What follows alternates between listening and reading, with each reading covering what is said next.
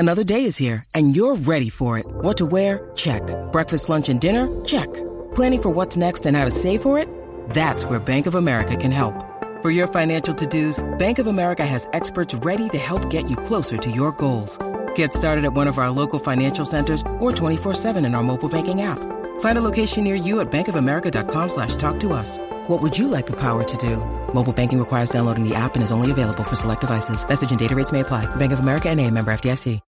When you need mealtime inspiration, it's worth shopping Kroger, where you'll find over 30,000 mouth-watering choices that excite your inner foodie. And no matter what tasty choice you make, you'll enjoy our everyday low prices, plus extra ways to save, like digital coupons worth over $600 each week. You can also save up to $1 off per gallon at the pump with fuel points. More savings and more inspiring flavors make shopping Kroger worth it every time. Kroger, fresh for everyone. Fuel restrictions apply.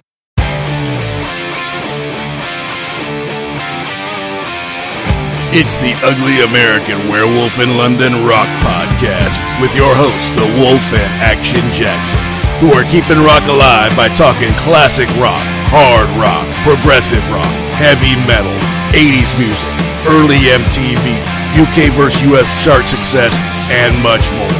This is the home of classic album and live concert reviews and your place for interviews with artists and legends. You're rocking with the Wolf.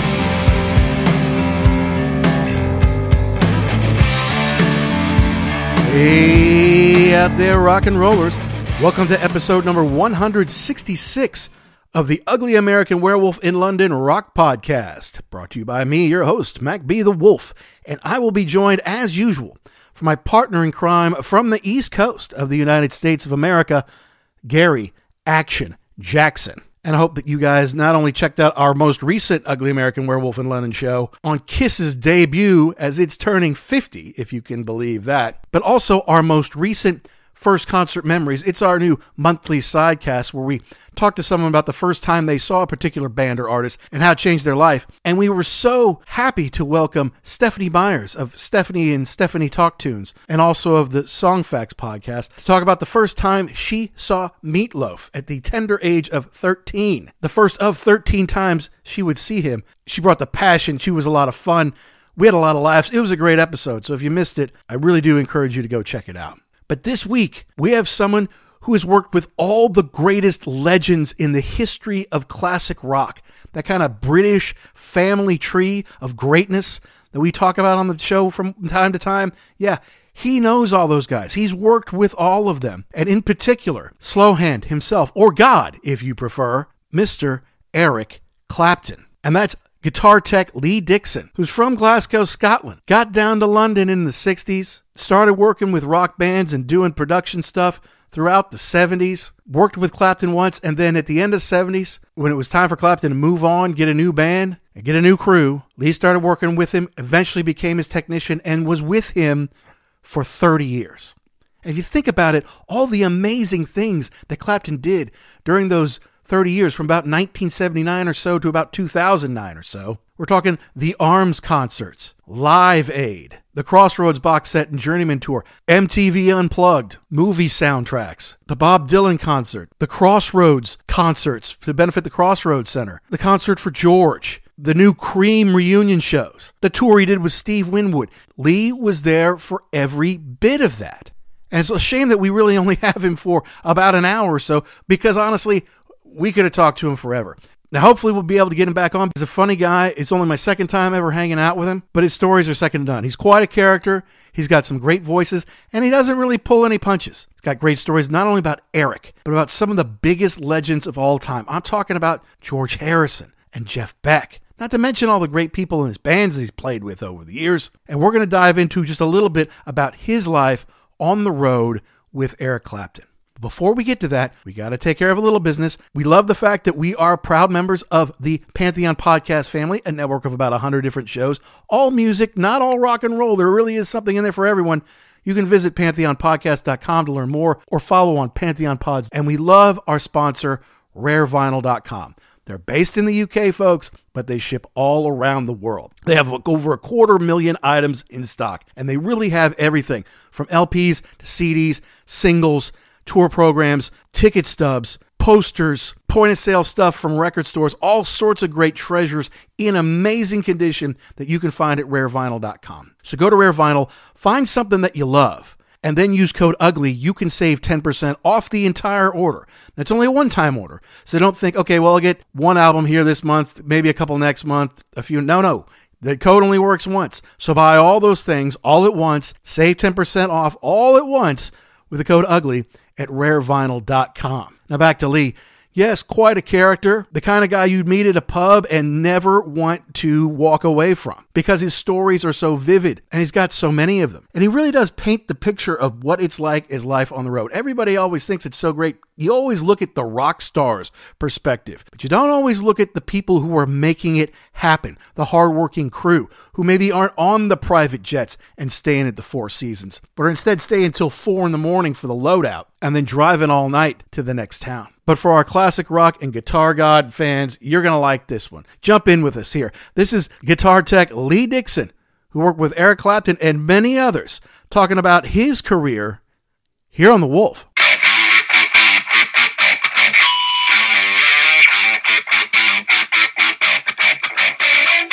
So welcome, finally, guitar tech extraordinaire and legend, Lee Dickson, to the Ugly American Werewolf in London. That's a pretty powerful intro. All I can say is thank you very much.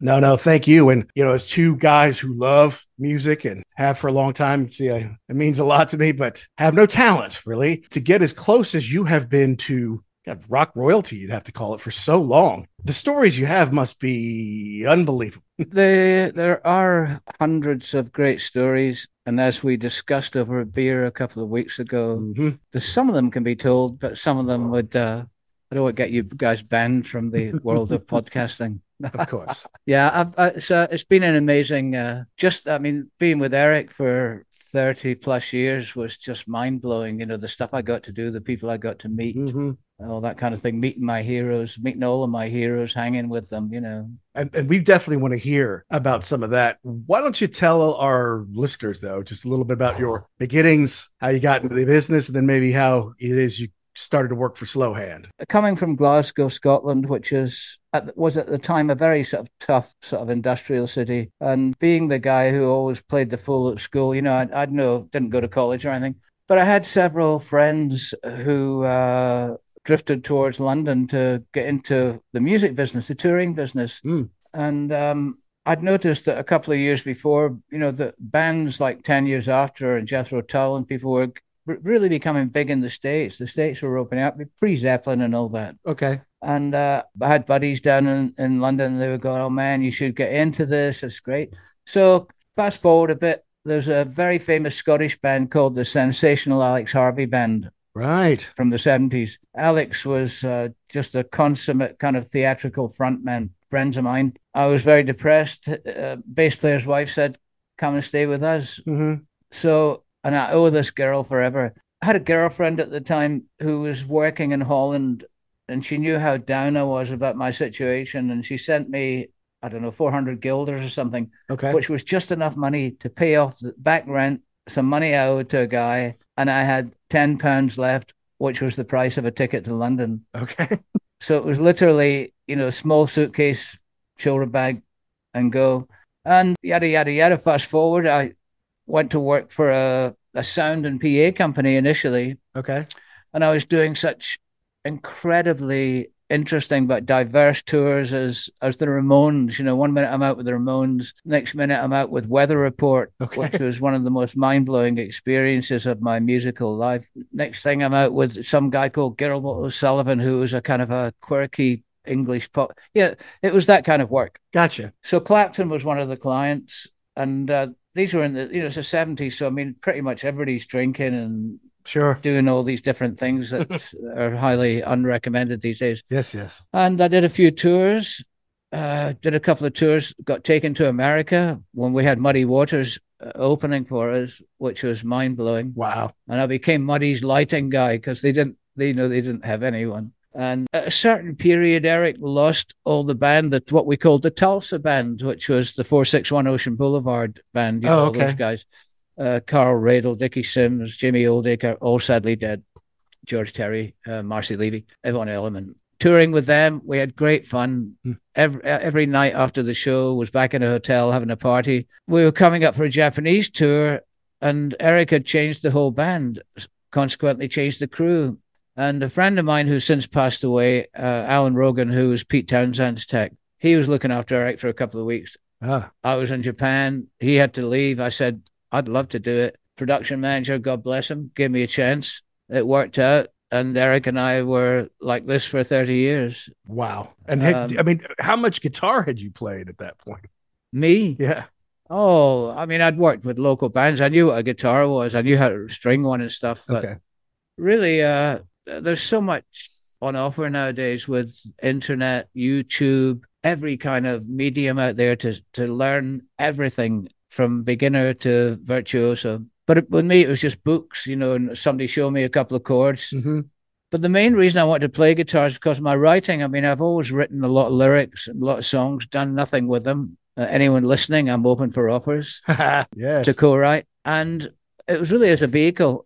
Then when I got the gig, I had to step it up a little bit, learn a bit more, learn quickly. He was a good guy to work for. He wasn't no prima donna stuff or anything. And we were together, as I say, tight as two peas in a pod for 30 years. But in the business, there's, like any other thing, there's politics and there's all that kind of stuff. I fought for him. I fought his corner. I never told any of the stories. I never said anything about anything. I did what I was supposed to do, diligently, loyally, never missed a gig. And then some other people kind of got involved. Occasionally I would be a little, I can't think of a suitable word, not boisterous, but when you work, sometimes you get given a couple of idiots to work with, you maybe shout at them or something. Yeah.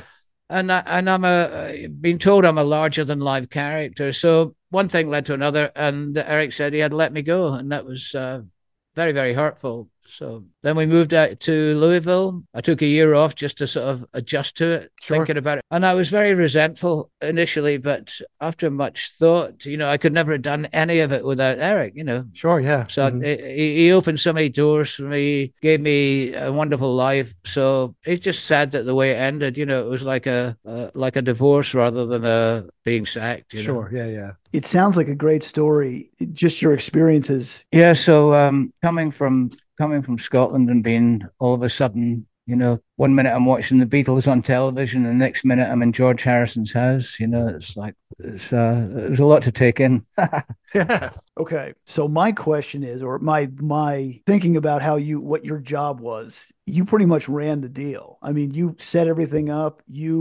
I believe that you were saying at one point in time that you picked the guitars that were going to go out on the tour. Yeah, well, I mean, the guitar player, obviously, you get to know them, you know what they want to play. Everyone on the road had their own guy, there was a keyboard tech, bass tech, and sometimes I'd fill in for him.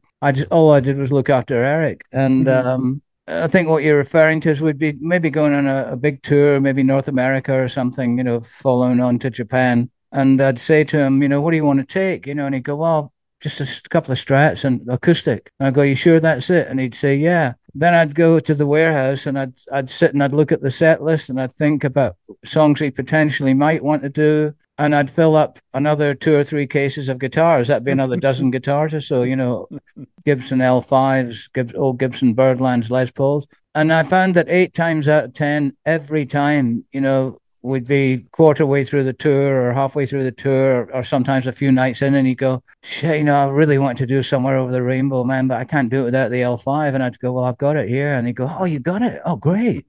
And the first couple of times he said, why did you bring all these guitars? I said, trust me, because you'll want them, and the production manager used to be bitching at me saying, oh man, you got all these cases, what are we going to do with all these cases? And I said, put them with the rest of the cases. And inevitably it happened all the time. He'd say, oh man, I was going to do tour down tonight, but I need the 335. And I'd go, well, we got the 335. We can do whatever you want. And that's the way I dealt with it. So it may seem rude that I ignored him, but just through knowing what to do and knowing the gig and knowing the artist, that he would want those things. So we may have carried them for 20, 30 shows before those cases were opened. But when he wanted the guitar, his guitar, it was always there. There you go. So you had to be a mind reader too. And yeah, just to always thinking ahead. And And as I said, production manager go, we've been carrying these cases around. I haven't seen you open them yet. I go, well, you will, and then Eric would sort of come rushing in and go, man, I really want to do such and such, but I need that strat tuned up to F. And I go, it's okay, we got that, So there was never anything that he asked me for that we didn't have. Nice. And then when you work for an artist for a long time, you get to know what kind of candy they like, where they like their drink, what kind of picks that they like, what kind of chewing gum they like, Mm-hmm. When Eric smoked, for instance, I would always carry Zippo. It had to be Zippo fuel, Zippo flints, everything Zippo, stuff like that. Then fountain pen ink, the most bizarre selection of things that may be required by the guitar player. Yeah, so that's how that came about. With me just saying, I know what we're going to need, and I'm not going to take a chance that we're not going to have it. So I'm taking everything. Mm-hmm. Yeah. So really the job too is also to make the artist comfortable. Like whatever, like they don't even have to think. You're doing everything for them. Whatever they would want, boom, you've got it there for them. That's generally the idea, The whole essence of it at that level, and at any level really, is that, whatever they do during the day, whether they're shopping, sleeping, swimming, spas, whatever they're doing, they don't have to worry about anything. Then they're transported in luxury to the venue, taken into a luxury dressing room filled with all the drinks and stuff that you could possibly want, everyone's favorite food. They're relaxed. All they got to do is walk up the stairs. We hand them the instruments. The rest is down to them. But if you let them... It's like a racehorse is maybe a good analogy. If you take care of them enough, once you open the gates and they go, it's out of your hands. But they require that degree of finesse and that degree of looking after. Mm-hmm. And so always knowing what they think, what they want to do, or what they're going to ask you for, that kind of stuff. And obviously, when you get to work with an artist a long time, you pick all that kind of thing up. Yeah, yeah. Did you ever have a DEF CON 5 moment where like something just blew up on you and you had to you had to jump in and fix it like right that second? I did, yeah, and it was I think it was in Michigan. It was in one of those what we call sheds. They're a sort of what the modern terminology I think is amphitheater, but we call them sheds. And it was incredibly torrential rain, so the rain was running down the aisles. There was water all around the bottom of the stage, and incredible humidity. And his guitar stopped working, and we had the stage set that meant I couldn't go directly to the amp to see what the problem was. And I switched guitars, and it didn't work. So that makes me think it's got to be the amp. Meanwhile, the band are all standing there. The crowd are getting pissed off, And we later found out when I went to a third guitar in sheer desperation, it worked. And I knew then what it was. The two guitars, old Strats that I'd had them grounded on a device from a friend in London with this stuff called new metal, NU. And somehow the humidity had loosened the adhesive that attached the grounding to the cavity of the pickups and caused some kind of short. And I'd only had it done on two guitars, and those were the two guitars. When I got him to the third guitar, set was back on again. And he said, man, what happened? And I said, well, I explained it to him. I said, obviously you go for a guitar first, amp second. Then I had to go through that process again. So that was, the worst I ever had with him, I think. It was very rare, because if we have we always had spare amps, bust a string, have another guitar. Amp not working, have another amp, So that was just, and it was on a night where everything went wrong. The weather was terrible, the humidity, the fact that we couldn't get to the amps easily. We had to run around to the side of the stage, back and forth. I think the band eventually came off for a few minutes. Eric said, I can't stay out there, Mm-hmm. It was really only a few minutes, but it seems much longer when you're. I'm sure once that second guitar, 30,000 people looking at you. Yeah, when the second one didn't work, now you're thinking, uh-oh. Yeah, and that's what it was. It was just caused by this strange grounding thing. Say humidity loosened the adhesive. It all got kind of mangled up, shorted out, something. Yeah, that was the worst. That was a nightmare. But the rest of the time it was pretty good. Excellent. Hi, this is Steve Hackett, and you're listening to The Ugly American Werewolf in London. Hello, Pantheon Podcast listeners. Christian Swain here to tell you more about my experience with Raycon earbuds. Our family now has 3 pairs of Raycon earbuds around the house, and my wife just grabbed a pair of the Headphone Pros to replace some headphones from a company that was double the price. And yes, she loves them. Now, if you haven't pulled the trigger on a pair of Raycons, or even if you have, but you're in the market for another pair because they're just that good, well, now is the time to check them out, because they just launched their upgraded model of the best-selling everyday earbuds.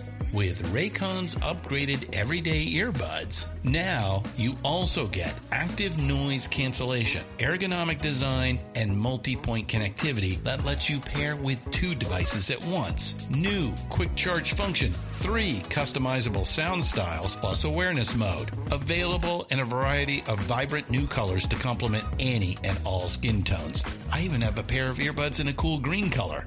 I have tried just about every earbud known to humankind, and these Raycons are fantastic.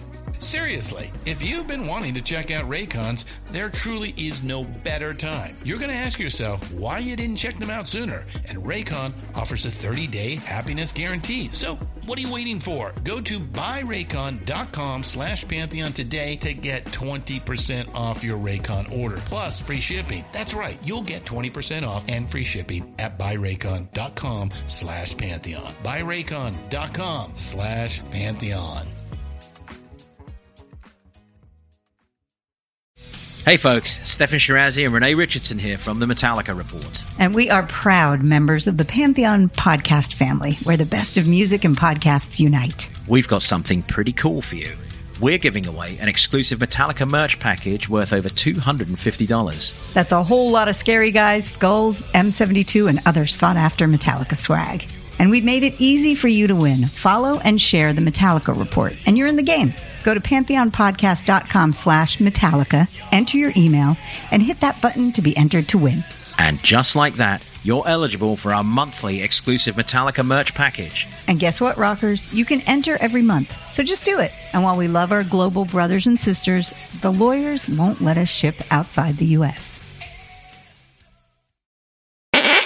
I want to hear about some of the epic tours. Well, they were all epic in their own way, but we got to do some amazing things, like going to touring and doing gigs in Israel and stuff like that. All the tours were epic. Obviously the George Harrison tour in Japan was, yes, that's what I want to hear about. Yes, that was George. George wanted to go and play, but at the time he was very, we hadn't been playing much. Yeah, he hadn't been playing live, and he was very reluctant because of the constant Beatles thing all the time. And Eric's then manager, Roger Forrester, and I must just give this man a special mention because one of the great artist managers, rock managers of all time, a wonderful, wonderful man with a great sense of humor. He suggested various things, and we'd get a call, right, we're going to do the States. Okay, no, George doesn't want to do it. Yada, yada, yada. Fast forward, a few of those things got cancelled. And eventually they thought, well, how about Japan? And George said, yeah, Japan might be cool. So we went into rehearsals at down in Windsor in a film studio. And I was the only guy there. So the other guitar tech, my friend Alan Rogan, who I mentioned earlier, since passed, was going to take care of George, but he was out with The Who at the time and couldn't make the rehearsals. Someone else was missing, the security guy. So I had to leave the house at like 5 a.m. to get there at 7. Andy Fairweather Lowe had about 10 guitars. George kept bringing in guitars. He had 10 or 12 guitars that he was trying. And Eric had tons and tons of guitars, to get everything ready so that when they walk in the door, everything's ready to be picked up and with a capo on it or with various tuning. That's another thing. Capo. It is a capo. It is not a capo. It's not a capo. Oh, you heard it here first, folks. Look, everything that's spelt with capo. Capo di tutti, capo di monte, cappuccino. It's capo. Capo is C-A-P-O. There's no E in it. But for some reason in America, it's like tomatoes, They all say, hey, man, could you get me a capo? And I go, no, I don't have any capos. Well, what's that? That's a capo. Anyways, a small point. So I had to have all these guitars, various tunings, all that kind of stuff, 12 strings, all ready for them. And I did the first 2 weeks of rehearsals just on my own, getting up at 5 every morning. And it was spectacular because the humor was great and George was feeling good and it wasn't too far for any of them to travel from their country estates. And turned out to be the rehearsals were amazing and the tour was just so well received, so incredible. The Japanese are such a wonderful audience, such a respectful audience. And didn't give him anything but love. Yeah. And I must tell you this is a great story. I've never told this one. During the tour, there was going to be a tour book, that specifically designed around that tour for publication by Genesis Publications, a very, very famous English company that do these very high-end artist kind of books. Okay, nice. George Harrison live in Japan. So, the book with it. Like coffee table books. And we were told every single person on the tour would do a chapter. And I got to do a chapter. So at the rehearsals, we were doing this, or I was doing this parody of those two guys called, God, I can't remember their exact names. There were two comedians, and they were doing a parody on their show of 1960s DJs. Okay. English DJs, which is all very, oh, yeah, pop-tastic, mate. Oh, wacko. Yeah, groovy, babe. Yeah. That kind of thing, So I assumed I just took on one of these characters. And every day I would say, and now it's time to play one of our all-time favorite pop hits of all time. And every day it would be a different artist, but the song would always be Call Me Wanker. I just what came into my head. So, people, George would be standing there and I'd go up to the mic and they go, check that mic. And I'd do the routine. And one day he said to me, hey, Lee. I said, what, man? He said, what's all this stuff about, call me wanker? What's it about? It's really, really stupid. And I said, it's just this thing that we all laugh at, And he said, but I don't get it. And I said, well, I tried to explain it to him. And he said, oh, I see. He said, but man, it's so stupid. And I never thought anything more about it. So come the end of the tour, blah, blah, blah. After the tour, we all get our books. And he did two great things. He wrote in everyone's book, thanks for writing the best chapter. So that everyone, when they opened the book, they went, oh, I wrote the best chapter. That was one way he got us. And then he wrote in my page, he said, Lee, thanks for everything. Thanks for a great job. It was wonderful. And then he just wrote at the bottom, wanker, which is an insult, And I said to him, thanks for the book, man. And he said, but what's the wanker thing about? He said, that thing you kept doing at rehearsals, call me wanker. Well, I'm calling you wanker. Wonderful. And that's how I got that in my book, because when I show it to people, they go, why did he call you wanker? I've got to tell the story. Now you tell the story. And now we've heard it. Yes, the George Harrison story. And that's the first time I've ever told that story publicly or anywhere. Maybe I mentioned it to my wife or something once, but sorry, that's about the first time. So now we have an authentic John Lennon story firsthand from Terry Reid, an authentic George Harrison story firsthand from Lee Dickson. That's awesome. And, George is, God bless him, he had a wicked sense of humor, but he really was, it's well documented what an incredibly spiritual person he was. How right. He got it figured out. He didn't go down the rabbit hole that so many others did. Mm-hmm.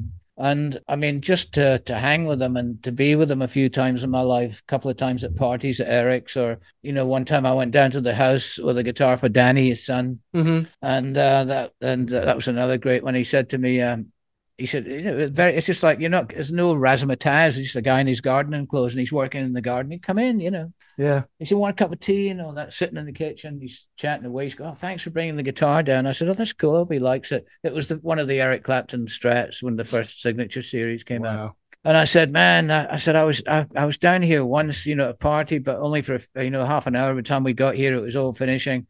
And he said, do you want to have a look upstairs at the guitars and stuff? Mm-hmm. And I said, oh, man, of course, So I go up to the studio and there's Rocky, there's a psychedelic Strat, and there's the Gibson acoustic, the J45 he played with the Beatles, and there's the Gretsch Jet that he played most of the time. And I'm like, and he looked at me and he said, hey, Lee, you're not another one of those Beatle nuts, are you? And I said, George, I'm afraid so.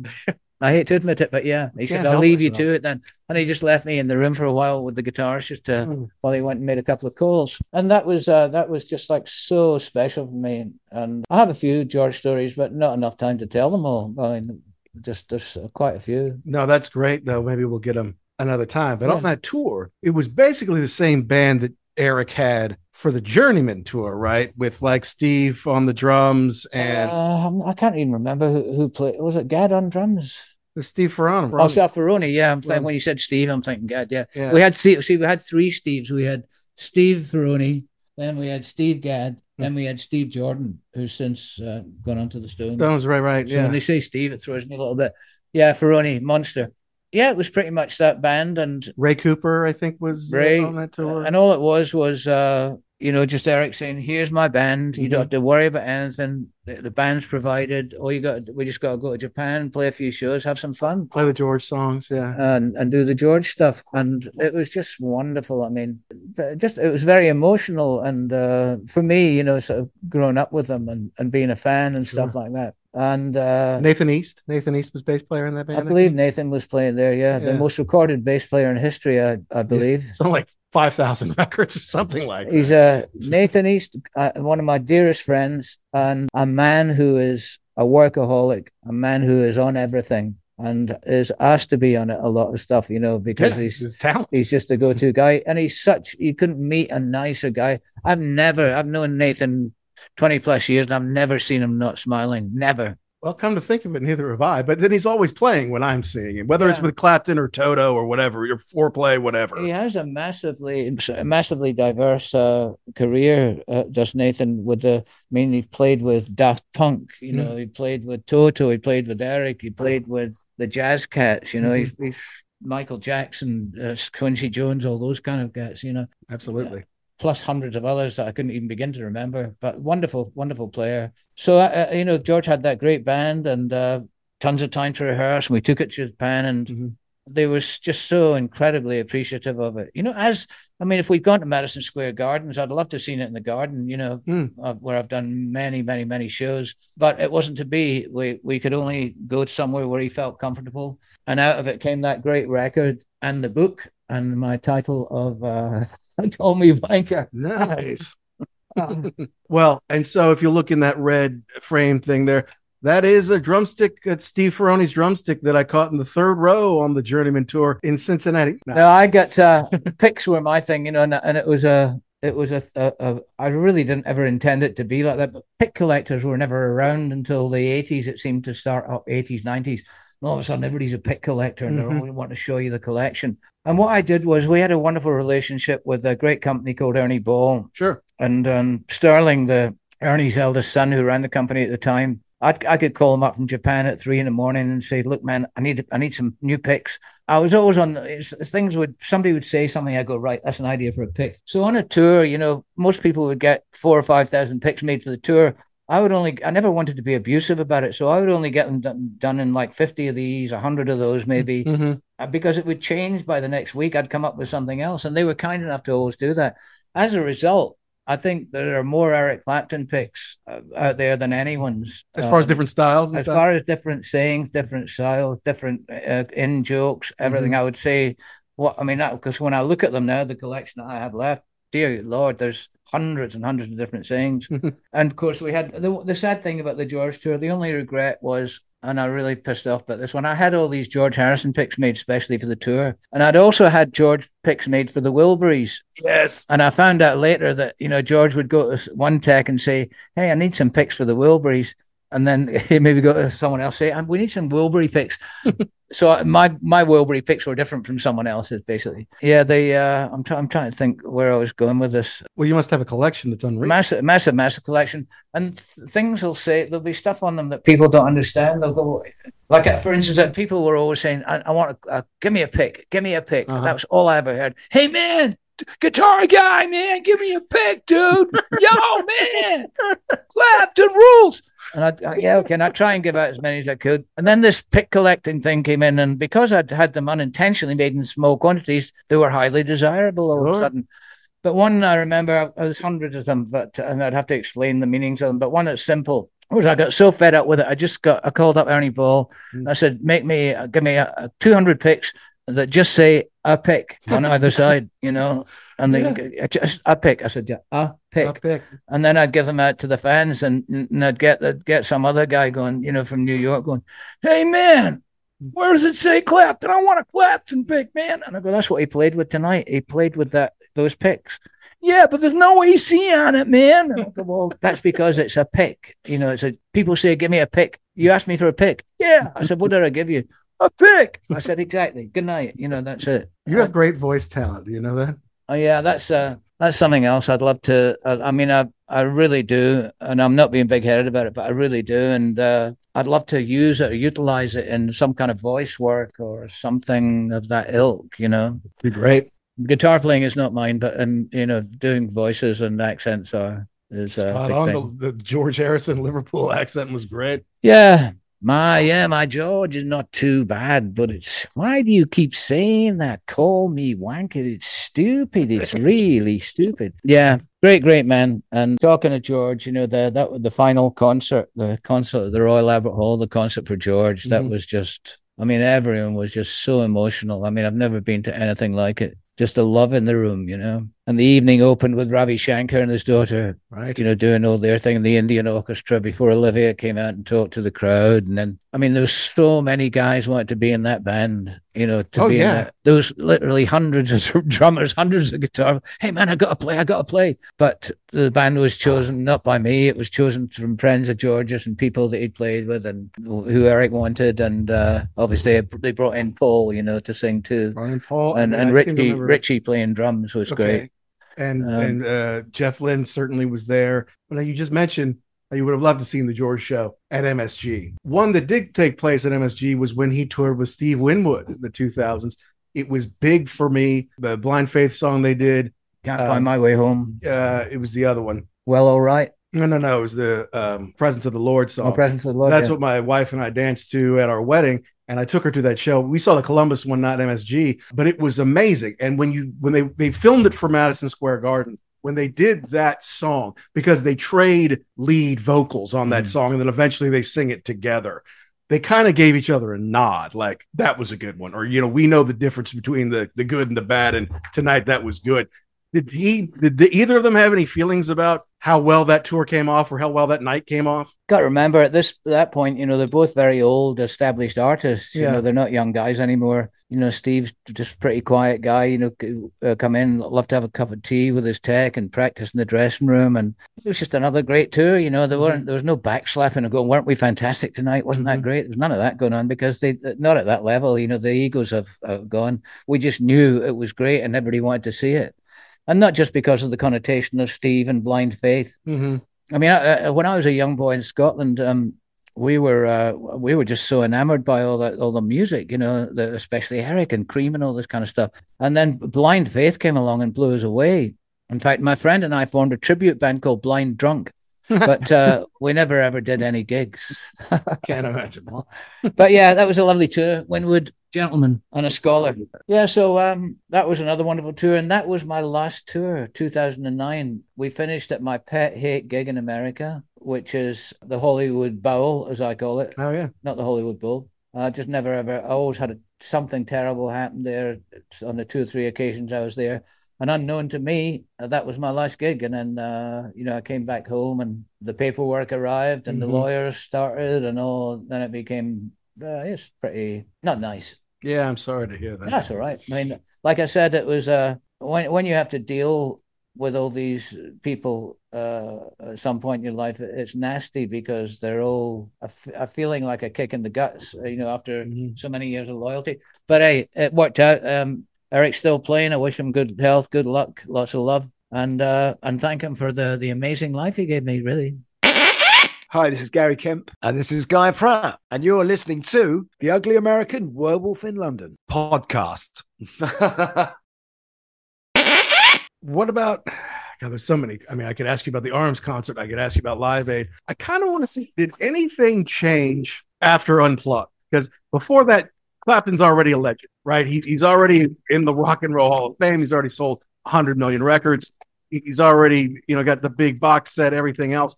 And then that comes along with the fact that the Tears in the Heaven wasn't on a Clapton album. It was on the Rush soundtrack. Yeah. And then here it is, basically the exact same thing, but then also some reworked Eric and the Domino stuff, some acoustic stuff.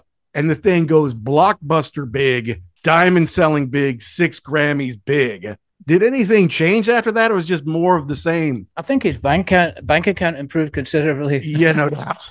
And I'm sure he wouldn't mind me saying that. At that point, really, Eric, although he was already an established bona fide legend in the guitar playing community, right, and through his peers and things like that, he wasn't really. I'm sure he was chuffed about it, but he kind of taken the stride. His career was kind of like that at the time. He was still big and was still touring and everything, but he wasn't like massive. And that record, as you correctly say, just sold and sold and sold and is still selling. Mm-hmm. And I think maybe not the first Unplugged, but if it was one of the first couple. Easily the biggest. And by far the biggest. And then, of course, everyone got into it. Everybody did it from, I think, Elton, Nirvana, right. Crosby, Stills. Yes, everybody. And that record, just recorded in a film studio in front of an invited audience, went on to be his biggest selling record.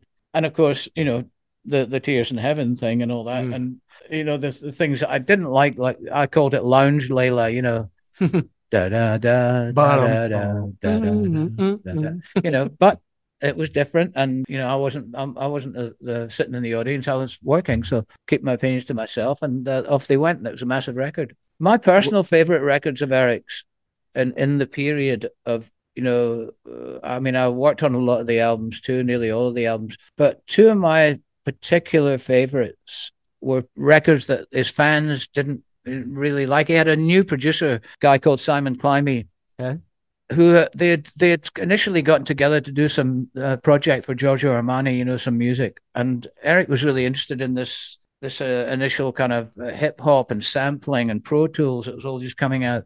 And Simon was a young guy and very, much younger than the phenomenally great legendary producers that we've been using, the Russ Teitelman, Tom Dowd, guys that are just legendary for what they do. And Simon was an unknown quantity. And this record came out, and they did this music for Armani. Then they did a record that very few people know about. The band Eric wanted the band to be called TDF, Totally Dysfunctional Family. And the record was called Retail Therapy, with a graffiti cover. Yeah. He didn't want it. Eventually found its way into the Clapton bins and record stores, but he didn't want it at the time. He wanted it to stand alone. Said, let's just do this and see. Don't tell people it's me, and see what it goes like. And it's one of my favorites. It's a lot of clever stuff on there that he and Simon did. Samples and sampling and stuff like that. And then, of course, the only downside to the Pro Tools thing was we weren't using tape for backup, but all of a sudden you could play 1,000 guitar solos, which gave you too many to choose from. Mm-hmm.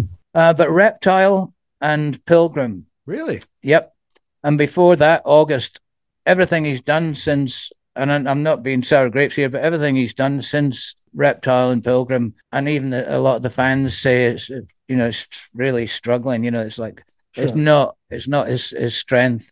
And he was never a great writer. He wrote a couple of great songs, but he wasn't a consistent writer, I don't think, even by his own admission, I think. But those records, people were going, oh man, it's really different. And that's what I liked about them. August was, they took him into different territory, and they encouraged them to write and write songs that could be under that kind of banner of modern, sampling hip hop sort of stuff. Well, that's interesting. He always tries something and come back to the blues, right? He's a blues guy his whole life. Right. He tried country, but then he come back to the blues. He tried, pop and come back to the blues.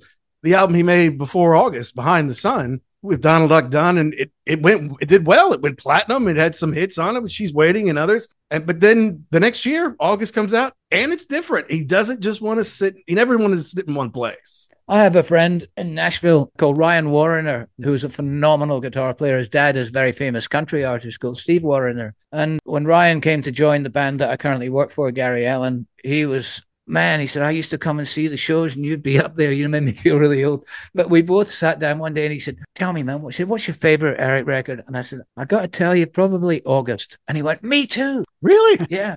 And he obviously can play Eric. Most of these guys can play all the blues and do all that kind of stuff.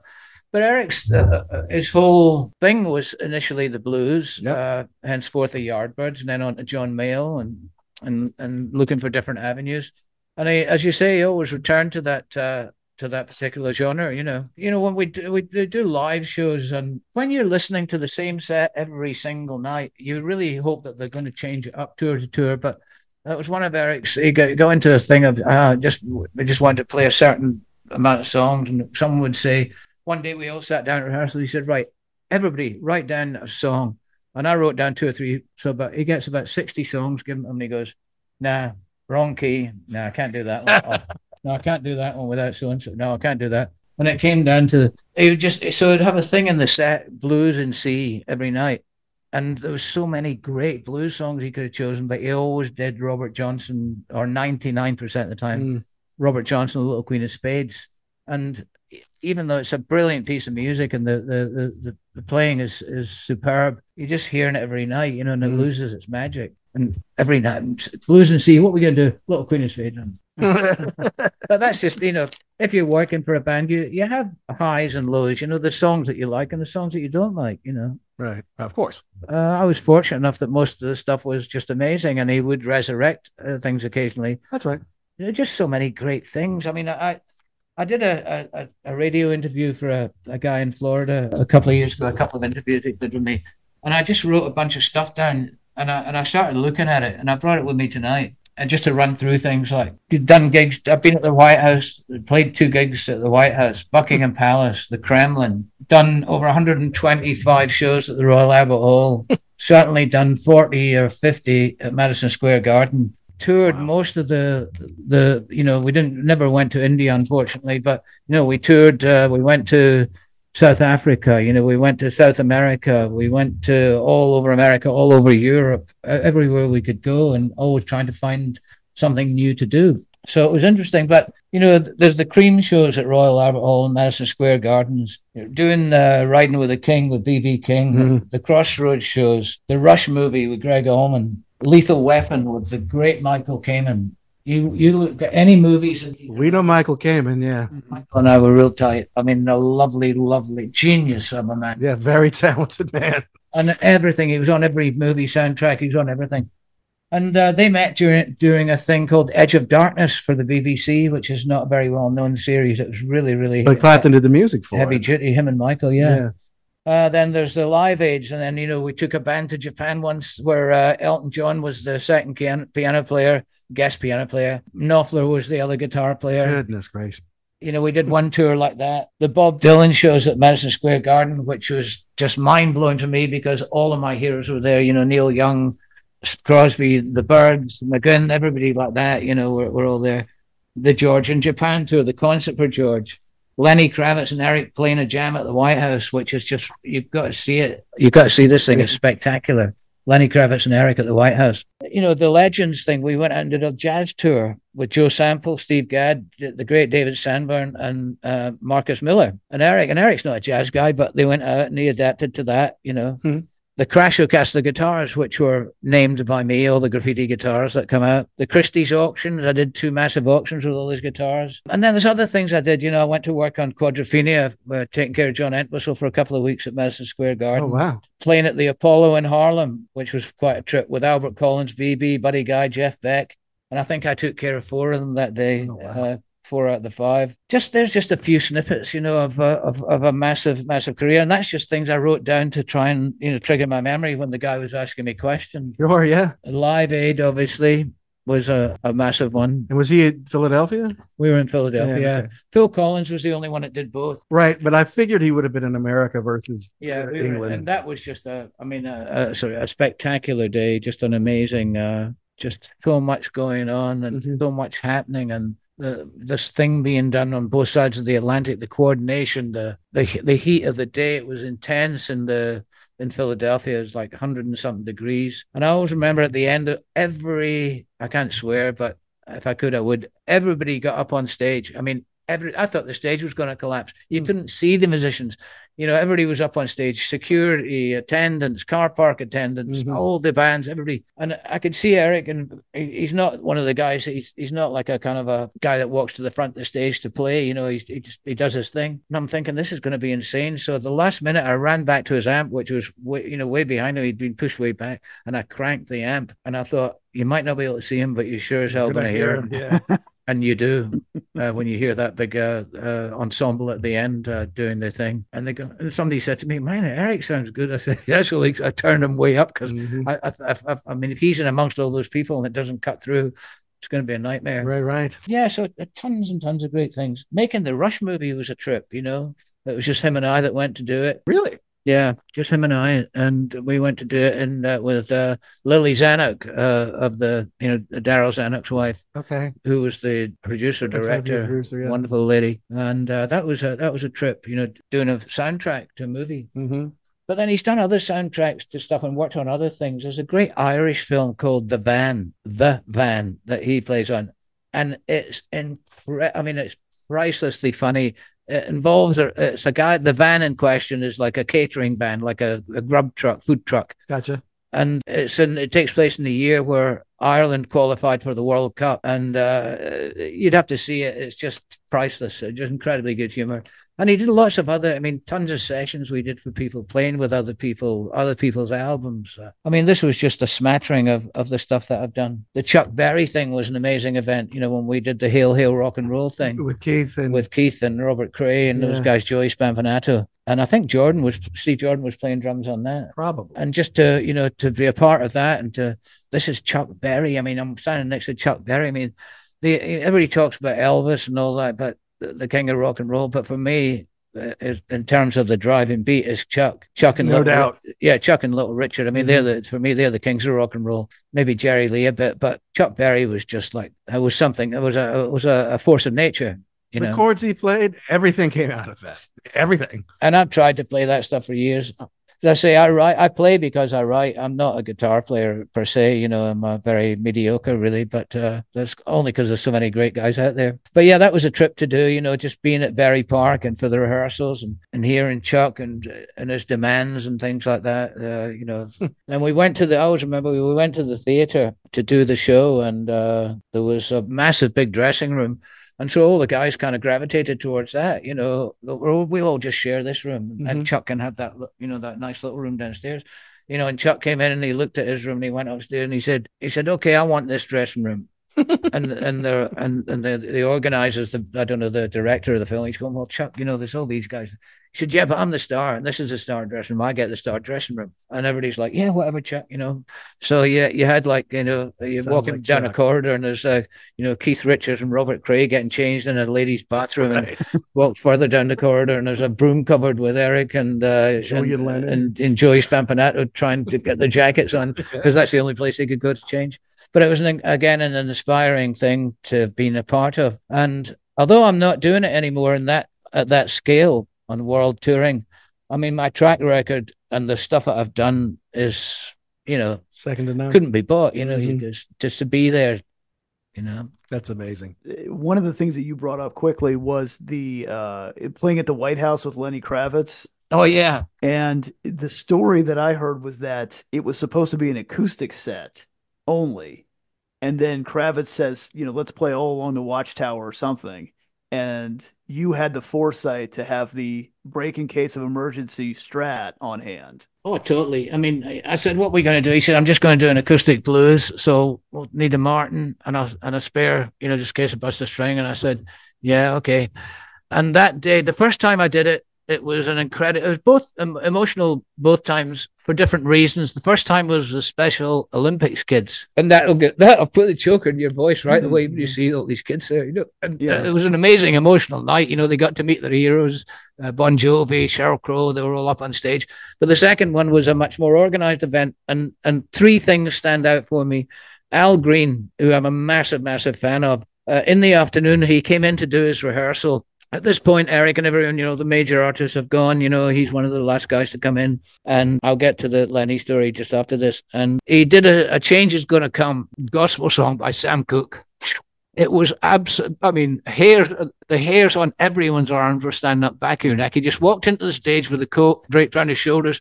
And he said to the band, good evening, gentlemen. Are we ready to go? Let's run it. And he just did one take and that was it. And it was just magic.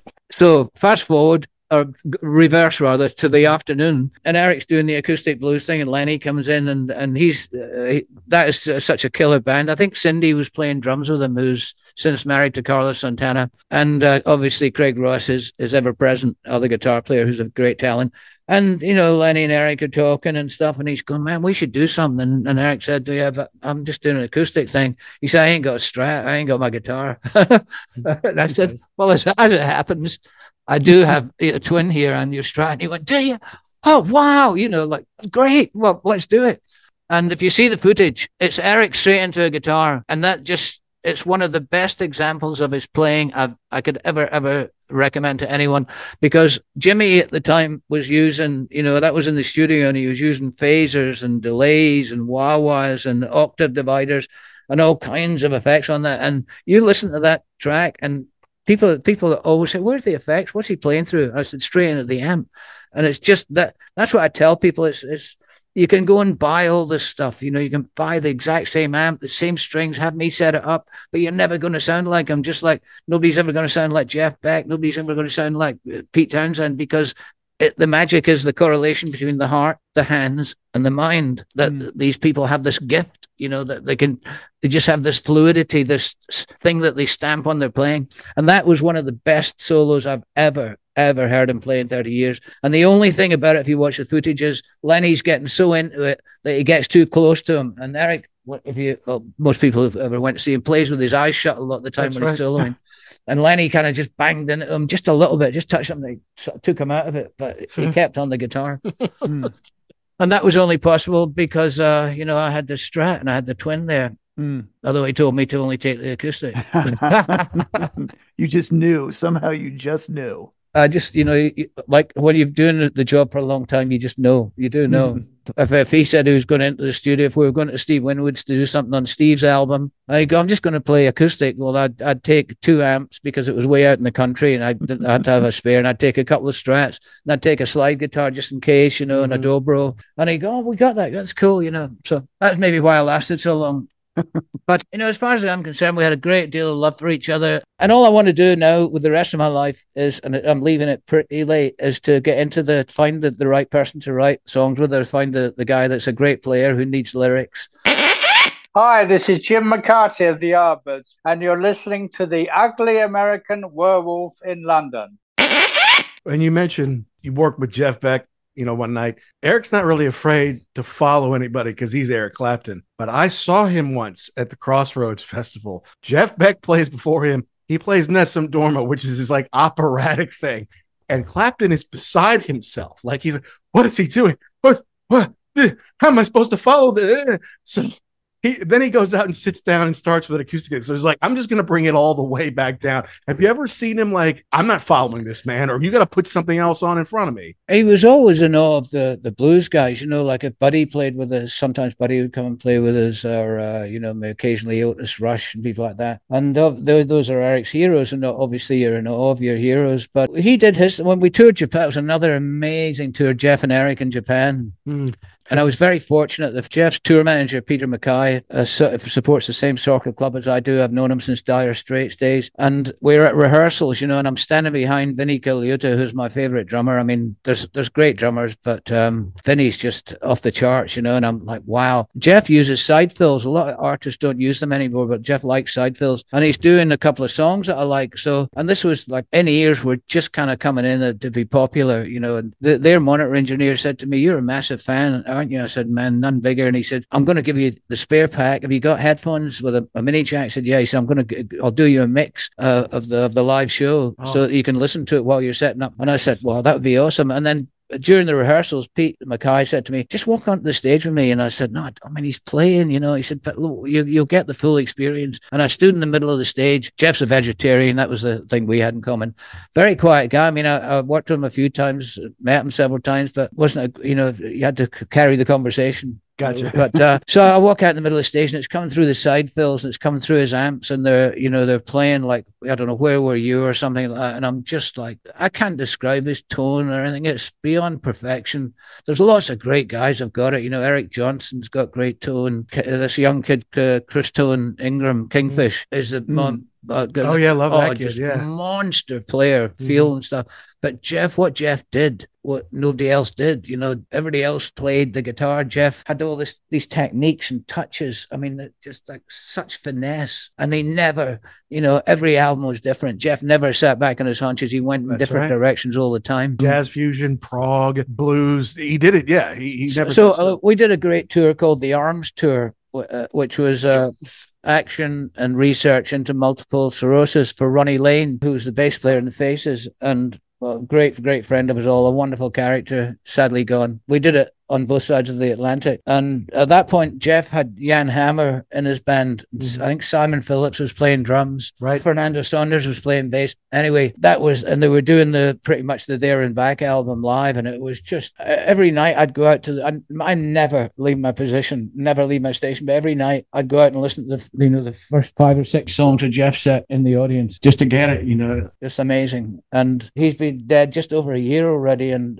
that was a massive shock to everyone because he wasn't a crazy druggie or drinker guy. He was a quiet guy, healthy, vegetarian. Something just took him, and it was a massive loss. And he was inimitable. I mean, even Clapton and Gilmore, who know their way around Strats, Gilmore would admit, I've tried to play the way Jeff Beck. No, I can't do it. It's because of his style, and each guitar player learns from their heroes really, or is influenced by people. And although Eric was immersed in the blues, and like the Stones were, all the early blues stuff, maybe to a lesser degree Jimmy Page, but Jeff had all that, but loved guys like Gene Vincent's guitar player, a guy called Cliff Gallup. Okay. Who was one of his heroes. So Jeff could take just little nuances of other guys' stuff that you wouldn't even notice and incorporate into his totally unique and individual thing. The control of the tremolo arm, the touches, the heel of his hand, just pressing down on things, doing 3 things with his right hand, plucking, playing, and turning, what we call bowing with like a violin, blowing the volume knob up and down. And he was just everyone's favorite guitar player.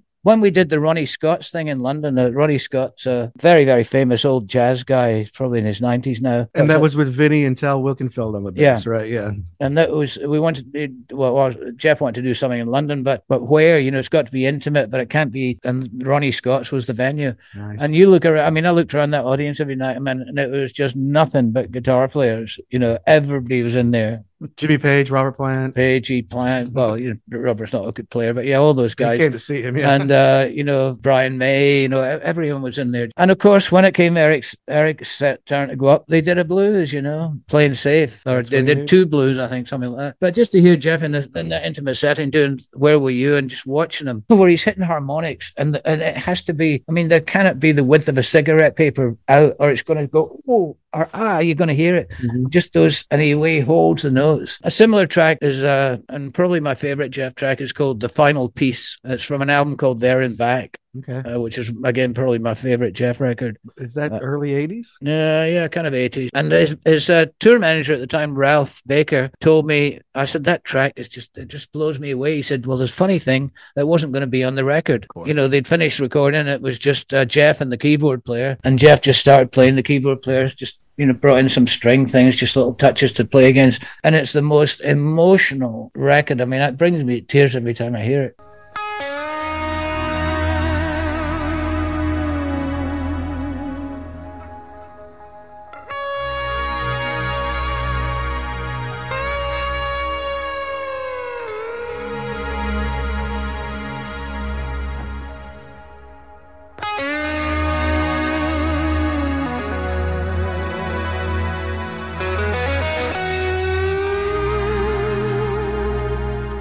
He was amazing, wasn't he? It has everything, little fast passages, and then this expression, this thing that only Jeff Beck had.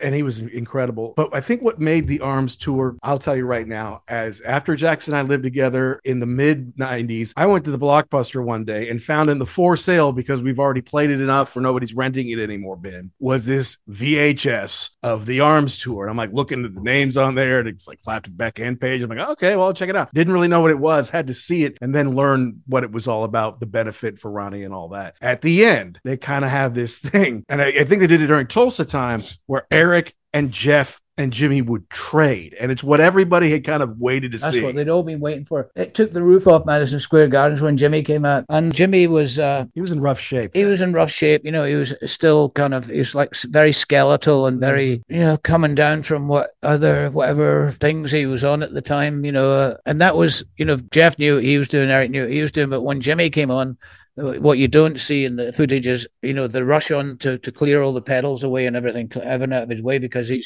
would come on and his cord would get caught around a pedal board and he'd be dragging it halfway across the stage and he's sweating buckets. I do an amazing impersonation of him that night that Eric used to get me to do.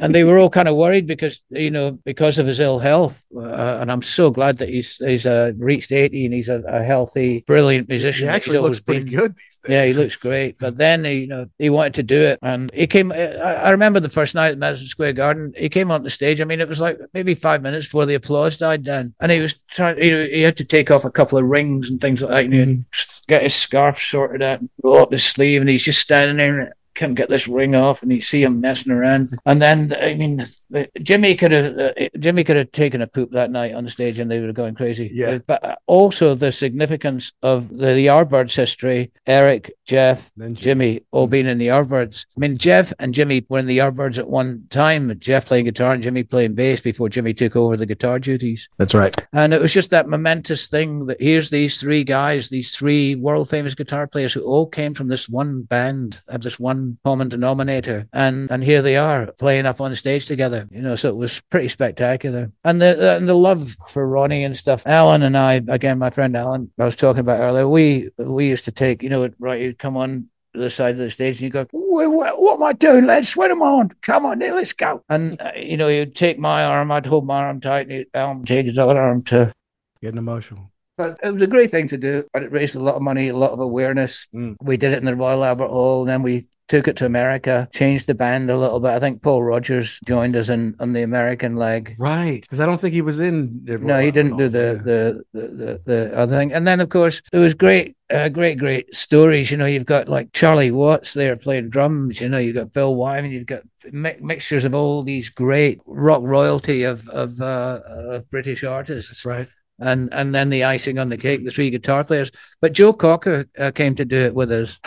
And it was a wonderful, God bless him. It was a wonderful, wonderful moment. We got I think Charlie's playing drums, maybe Kenny Jones is in there, there's a couple of drummers. It's all set up. And Joe comes in and I think he'd, been for a few cocktails, to be kind. And everyone, hey, Joe, and he's like, what are we going to do? And he sits up on the stool. And as he gets up on the stool goes backwards. And before he sung a note, he's completely trashed the two drum kits, falling over backwards on the stool. And everyone's like, oh, yeah, right. Just crazy memories that you have of these kind of events and the stuff. At Live Aid, I could tell you some great stories, but after Live Aid, but again, I dare say authorities wouldn't allow it. You're right. Well, Lee, we could talk to you for hours, literally, and we will most assuredly have you back sometime and maybe focus on a few other things. We really appreciate you sharing these stories of legends with us. It's really what our show is all about. Well, we only just touched, it was just a wee bit of the icing on the cake we rubbed off tonight. There's hundreds of things, and some of them, when I look at that sheet, it triggers other things of what happened that day and who played with who and what he was doing and all that kind of stuff. And like I say, I'll be happy to come back and continue our very interesting conversation and tell you some more stories. And in the meantime, anyone out there wants to help me write my book or write songs with me or use my amazing voice talents, I'm available. And where are you on the road at all this year that you already know? Well, I'm starting next week in Nashville. Band at work, we're having auditions for a new guitar player, and then we're going to have a break, and then we'll have 5 or 6 days rehearsal, and then we'll start touring for the year, about 80 shows a year or something, and I'll do that. I love them. They love me. As country, it was very, very difficult to adapt to, coming from the rock arenas and stuff. And all of a sudden you're playing in these bizarre places and rodeos and things like that. Right. But once you get into it, it's wonderful. And the great thing about the country artists is they all go and meet their fans. I noticed that with, guys like Eric and the bigger artists, Elton and stuff. It's like the cars are coming into the building, clear the building. And nobody gives up, There's nobody there. There's no fans back there, but they do all this hoo-ha.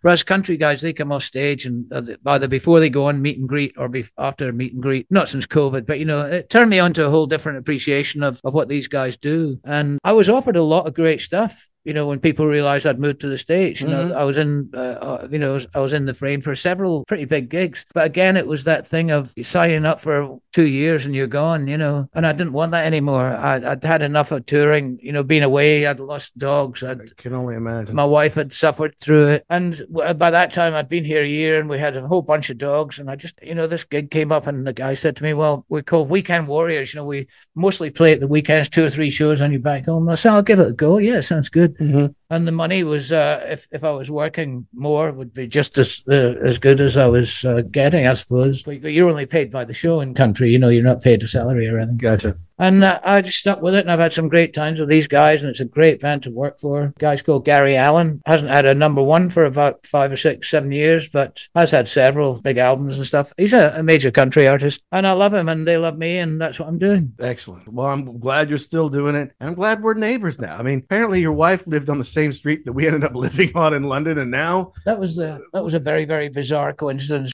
I've got lots of stuff that can't be told, but I've got a lot of stuff that can be told, and you heard some of it tonight. It's wonderful. But I just, one thing I'd like to just reaffirm that I'm very, very blessed and very, very grateful to have had that career with Eric. I wish it was still going on, but, it probably would have fizzled out at some point with me wanting to move to the States because Karen wanted to move back here. Then he wouldn't have had an in-town guy, which was crucial. Of course. The past is the past and you just got to get on with it and carry on. But eternally grateful to him for all the great times we had and the amazing laughs. And the stuff that I told you, the stuff that we'd just go and do on our own, like the Allman Brothers at the Beacon, tour managers production. No, just Lee and I will go, or going to do the Rush soundtrack or things like that, going to the White House. No production, no tour managers, none of that stuff, just him and I, because that's all we needed. He acted my end, he did his end, and we always had a great time. Well, it's definitely for the better because now you're on the show with us, so thank you. Yeah, I'm sorry you didn't get to ask too many questions, but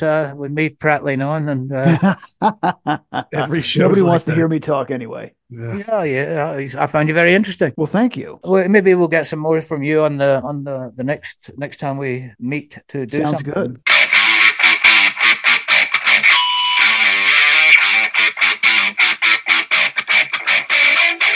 What a fun time we had talking with Lee Dickson. I know sometimes the audio might be a little different. Sometimes it was tough to keep old Lee on the mic. He's such a demonstrative guy. He wants to wave it around and really telling a story and showing us how it happened. I'm like, hey, can you just keep that in your hand and up close to your face?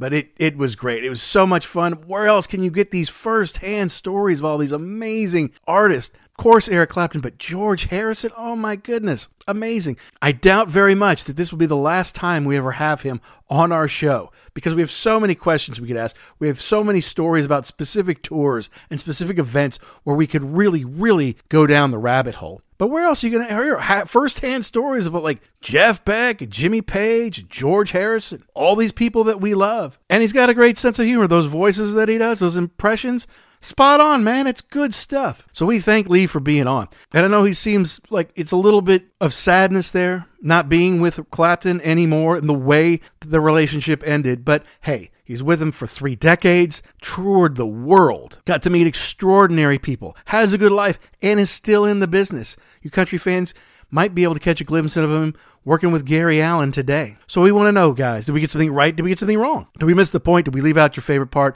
Let us know. Email us.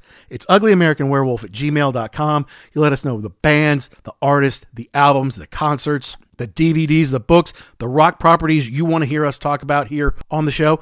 Make sure you download and subscribe wherever you get your podcast, guys. Downloads are the lifeblood of the podcasting industry, and we need that to help grow the show, to get more and better guests on. And if you're thinking about it, guys, hey, please go out and give us a 5-star review. On Apple or Spotify are probably the best, but anywhere you get your podcasts, it just helps us find more rock fans like you. And we're going to kind of continue the Clapton journey next week with a review of one of his classic albums, so you'll have to tune in for that. Until then, thank you to Pantheon Podcast for making us part of the family. Thank you to our sponsor, rarevinyl.com, where if you use the code UGLY, you can save 10% off your entire purchase. Thank you for Lee Dickson for his warm and honest and fun stories. And to all you rock and rollers all around the world, be cool and keep doing what you do to keep rock alive.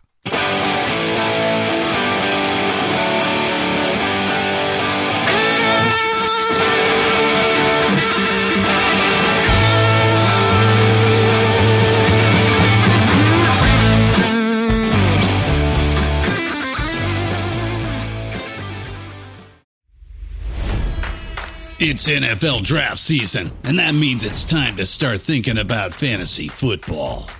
FantasyPoints.com features industry-leading experts and prognosticators using proprietary hand-charted data to help you score more fantasy points. FantasyPoints.com is the place to go for whatever kind of fantasy football you play. Whether you play fantasy football, daily fantasy sports, or do a little bit of everything, Fantasy Points has the meticulously researched content to guide you to victory. And why wait for the fall? Fantasy Points also covers the new spring football league, the UFL. Join the guru, John Hansen, Scott Barrett, Joe Dolan, and other massive names in the fantasy football universe with an exclusive offer. Use code Pantheon for 15% off any Fantasy Points package, including the all-in package, with access to every article, tool, and data nugget that Fantasy Points has to offer.